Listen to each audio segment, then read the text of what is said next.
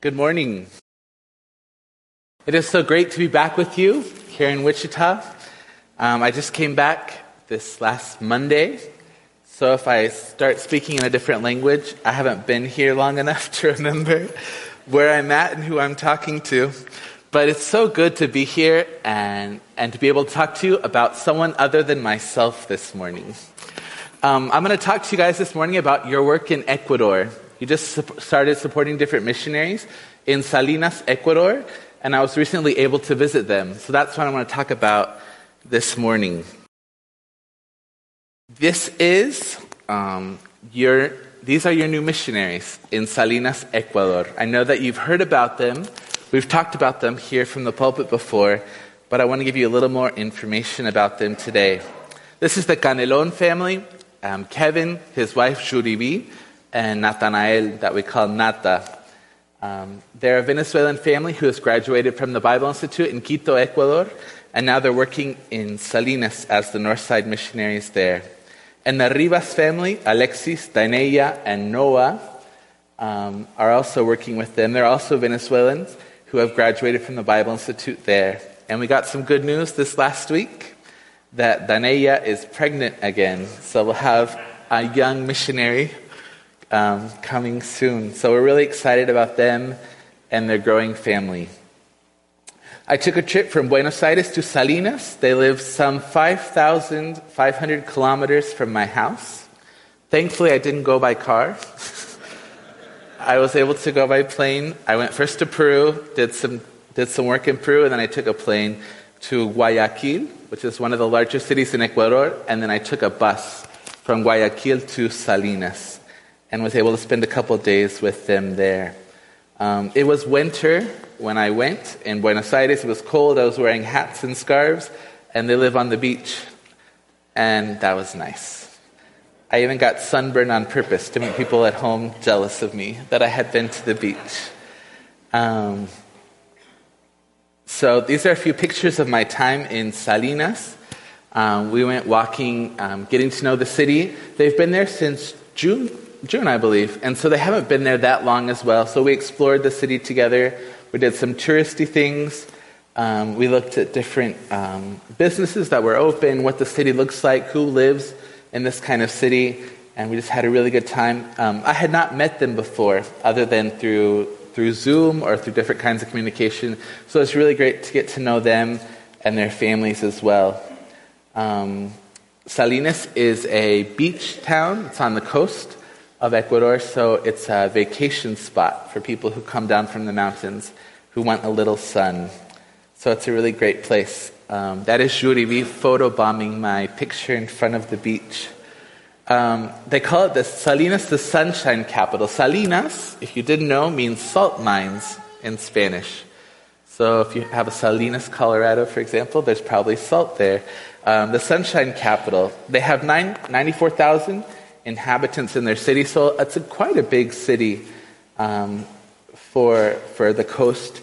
And they have major industries like tourism, fishing, construction, and like salt production, like I said earlier. And what's interesting about coastal cities all over Latin America is you have a big mix of rich and poor. You'll find $1 million apartment buildings next to very humble houses. And you'll find people going and spending thousands of dollars on tourism and luxury hotels, and the people who work there might not make $10 a day. So it's an interesting place to serve because there are people who are very wealthy and people who are, at the same time, very poor. This is one of the pictures of the missions team in Salinas. They got all dressed up for their inauguration of their church and their church building. They're a good-looking group. There we go. This is the inauguration of their church building. They were able to rent a small space in the city where they can welcome people in.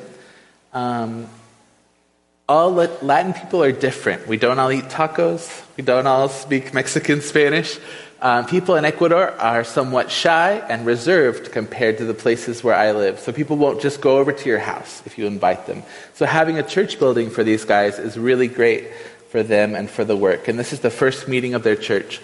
People from the community came, people from the Bible school came, family came from a different city to be with them and to support them on this day. So it was a really exciting day for them. In addition to regular church meetings, they're having youth meetings and inviting young kids from the neighborhood, inviting their neighbors, people that they meet at the supermarket, at coffee shops, all kinds of things, and inviting them to be a part of the church there. They're working with a lot of neighborhood kids right now, kids who are coming to their youth meetings, and that's really exciting as well. One of the most exciting things that they're doing is working with what they're calling a soccer school. We call it a football school because that's the real football, if you didn't know that. So, Escuela de Fútbol, and they're inviting kids from a really poor community to train and practice football 3 times a week. And it costs $1 to sign up and $1 a month to participate. And the missionaries provide all of the jerseys, they provide the soccer balls, all the things that they need to train. And they just had their first game a couple of days ago. And these kids, if they weren't at soccer school, they would probably be at home, possibly by themselves. Many of their parents have to work 1 or 2 jobs to make sure that they have enough food. So they'd either be taken care of by grandma or grandpa or just home alone. So this soccer school gives them a chance to do something after school. And it's often helped a lot of the kids do better in school because mom says you can't go to soccer school unless you do well at school. So it's doing a lot of good for the kids in a lot of ways.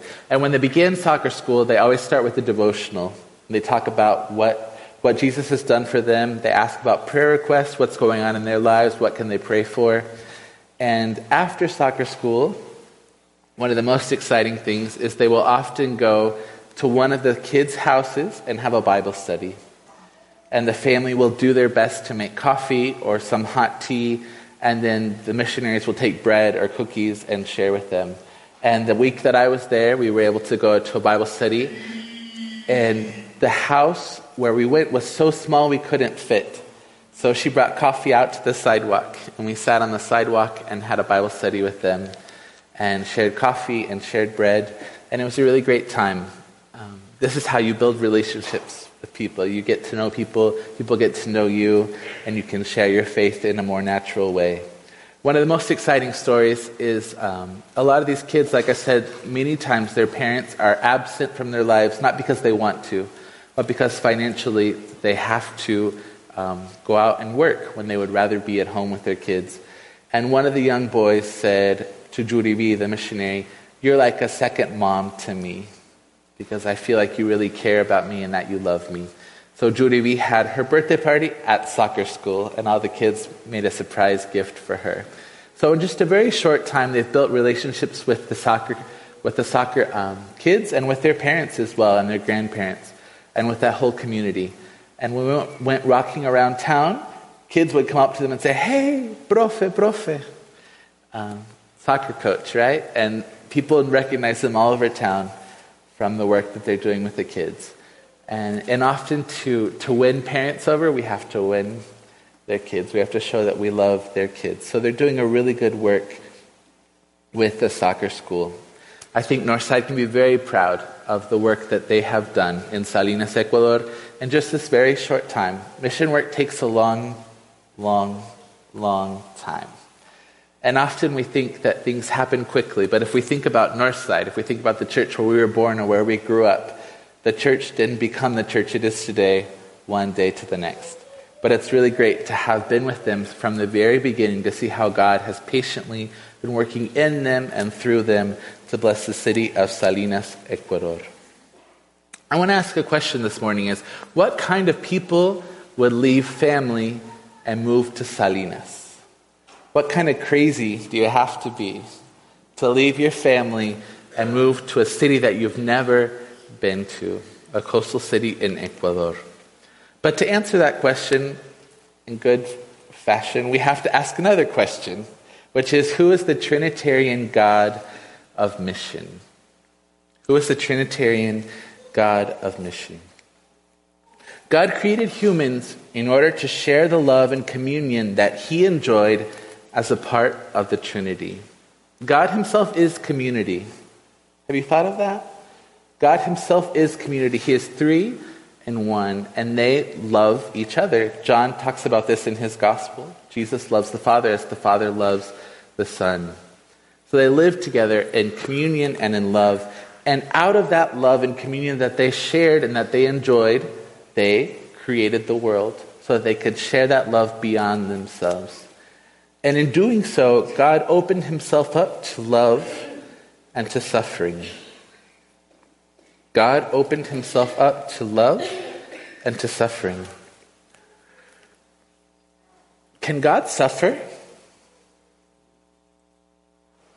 Theologians throughout the centuries have debated about the impassibility of God.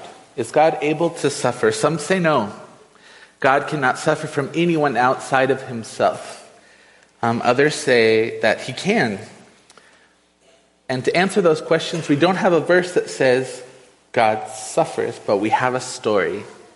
Last time I was here, we talked about this great story, the salvation history, the way that God is redeeming all of creation. It begins with creation, and later the fall. Let's turn this off and I'll use this. The fall, and then God makes a plan to restore all of humanity through his incarnate Son, right? But God does not come to us as a philosophy or a set of doctrines or as an idea. Have you thought about that? Many religions see God as an idea. That's what the Gnostics kind of believed. That God is more of an idea, and that we accept him, we are illuminated, and we gain a special kind of salvation. But God comes to us as a person, as a God who speaks, as a God who comes down, who reveals himself, who interacts with those he loves, correcting, exhorting, disciplining, forgiving, and leading us with love. That is the God who comes to us. And after the fall, God unites himself with a people through a sacred bond that we call a covenant. He unites himself with a fickle, stubborn people in order to bring about the salvation of humanity. Why? Because he loves us. Through his chosen people, he brings Jesus, the wounded healer, who is born in lowly circumstances, lives, ministers, dies, and is risen again from the dead. Jesus became one of us so that we might see God. This is the good news of Christmas, right? Jesus became one of us. He is the visible image of the invisible God. And by his wounds, we are healed. Jesus is our wounded healer. Jesus is our wounded healer. In Latin America, the two most common artistic depictions of Jesus have to do with his birth and with his death. So if we go to churches, if we go to museums, if we look in books, there'll be a lot of pictures of Jesus' birth and a lot of pictures of Jesus' death. These are the most common artistic representations of Jesus, and they say a lot about Jesus. See, in its first moment, it points to Jesus' incarnation, the wonderful moment when God becomes one of us. And the next artistic representation points to his divine solidarity, the moment when God begins to suffer in human flesh the consequences of our sin. It points to his death, part of the redeeming moment when Jesus gives himself up in self-giving love on behalf of all human beings. But there's another moment that we often don't see depicted in churches and in books and in museums. It's the risen Jesus that we often don't see. Often in Latin America, we don't dwell much on Jesus' resurrection, and possibly that's true here in the States. We often say Jesus died for you. Is that correct? Yes. Jesus died for you, but he was also risen on your behalf. God raised him from the dead, and that same power that worked through Jesus to rise him from the dead is the same power that animates us in the life of the Spirit. So Jesus is not only God incarnate, the wounded healer who died to save us from sin and death, but the victor over the principalities and powers that opened the doors to new creation. I want us to think a little bit about the life of Jesus. If we look at early Christian creeds, we'll see that Jesus was born of the Virgin Mary and died under Pontius Pilate. These are two very important theological moments. And for people to be Christians in the early church, they had to affirm that he was God in the flesh and that he died. He died for our sins. But in between his birth and his death, a lot happened, right? A lot happened, and we often don't think about that as much. So I want you to consider this morning that Jesus is our wounded healer. And could it be that his ministry could be programmatic for us? In other words, does Jesus' ministry set the tone for our ministry? Does Jesus' ministry teach us how to minister? Often in churches of Christ, when we tend to think about our identity and our work, we think about two things in theology. We think about ecclesiology and we think about soteriology, which are just two big fancy words to say we think about how to do church and we think about how to be saved. Those are our main concerns. Are we doing church right and are we being saved? But I would suggest that one of the greatest things that we've neglected is Christology. Who is Jesus? What did he do? Why did he do it? And what does that mean for us today? We often go to Paul's letters to figure out how to do church. We often go to Paul's letters to discover how to be saved. But what if we went first to the four Gospels? What if we went to Matthew, Mark, Luke, and John? What if we read the four Gospels and asked ourselves what church should look like? Is that a good question for the Gospels? Each Gospel writer was writing to a different church community and telling them how to be like Christ, long before Paul was sent on missionary trips. So what if we went first to the Gospels and could find in those stories ways for us to be like Jesus for those who surround us? Jesus, the poet of compassion, was announcing God's coming reign. He was proclaiming his own coronation as King of Israel, as King of the world, through his death, burial, and resurrection. How did he do this? How did he tell people that he was God's coming king, that he was going to save the world, that he was going to govern over all of creation? Well, he proclaimed his mission, he taught, but what also did Jesus do? He healed the sick. He restored people's dignity. He cast out demons and evil spirits. He reunited families who were torn apart by sickness, by evil. He criticized the hypocrites. He denounced ungodly spiritualities. And he talked a lot about discipleship and full obedience to the God who saves us. Are we busy proclaiming? Are we busy talking? If we're going to look at the four Gospels and if we're going to look at Jesus, we have to be doing all these other things as well. So what kind of people would move to leave their families and move to Salinas, Ecuador? Alexis, Daineya, Kevin, and Juribi. What kind of people are they? They are people who love Jesus and have understood his radical call of discipleship. Not all of us are called to leave our families. Not all of us are called to move to a foreign country and to serve in planting churches. Nevertheless, we all share the same radical call to discipleship. I'll say it one more time. We all share the same radical call to discipleship. All of us serve and follow a wounded healer. Let me read these words to you from Isaiah 53. Who has believed what we have heard? And to whom has the arm of the Lord been revealed? For he grew up like him, like a young plant, like a root out of dry ground. He had no form or majesty that we should look at him, nothing in his appearance that we should desire him. He was despised and rejected by others, a man of suffering and acquainted with infirmity. And as one from whom others hide their faces, he was despised, and we held him of no account. Surely he has borne our infirmities and carried our diseases, yet we accounted him as stricken, struck down by God, and afflicted. But he was wounded for our transgressions, crushed for our iniquities. Upon him was the punishment that made us whole, and by his bruises we are healed. And we all like sheep have gone astray. We have all turned to our own way, and the Lord has laid on him the iniquity of us all. He was oppressed and he was afflicted, yet he did not open his mouth.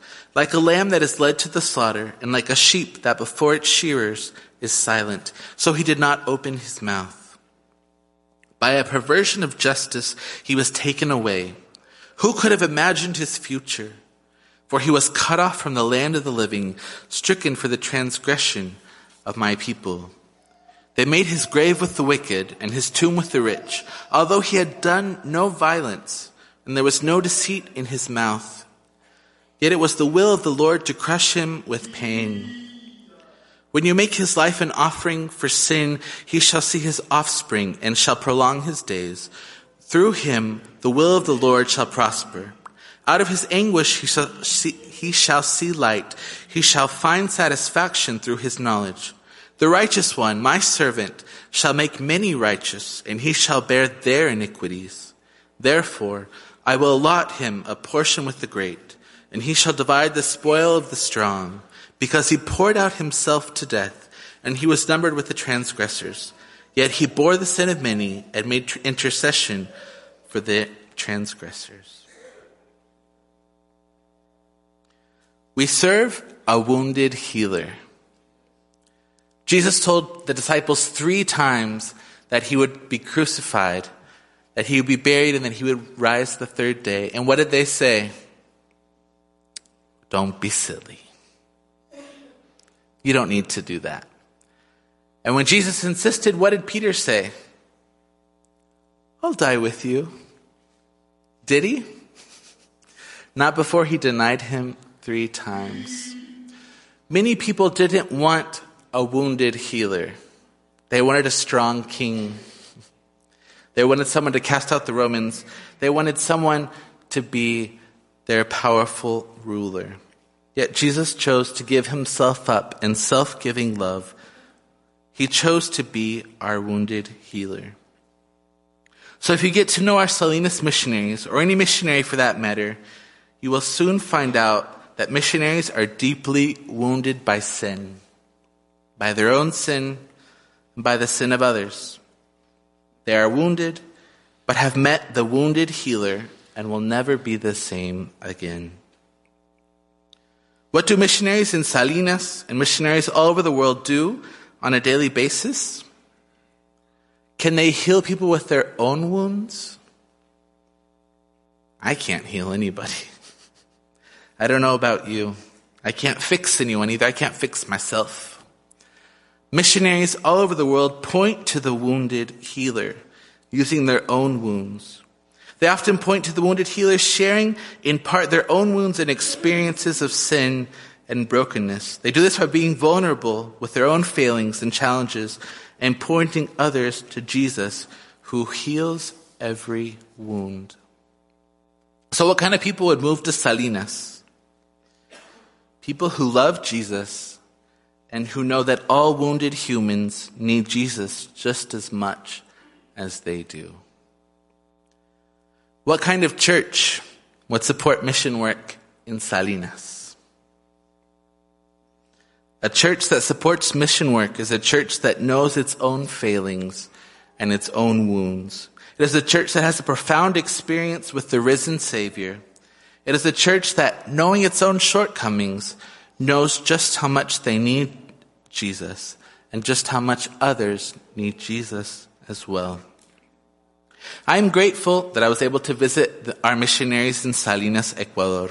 It was so great to see God working in them and through them, and to see how God is continuing to surprise them in the work in Salinas. And I'm so grateful to be a part of this family here at Northside.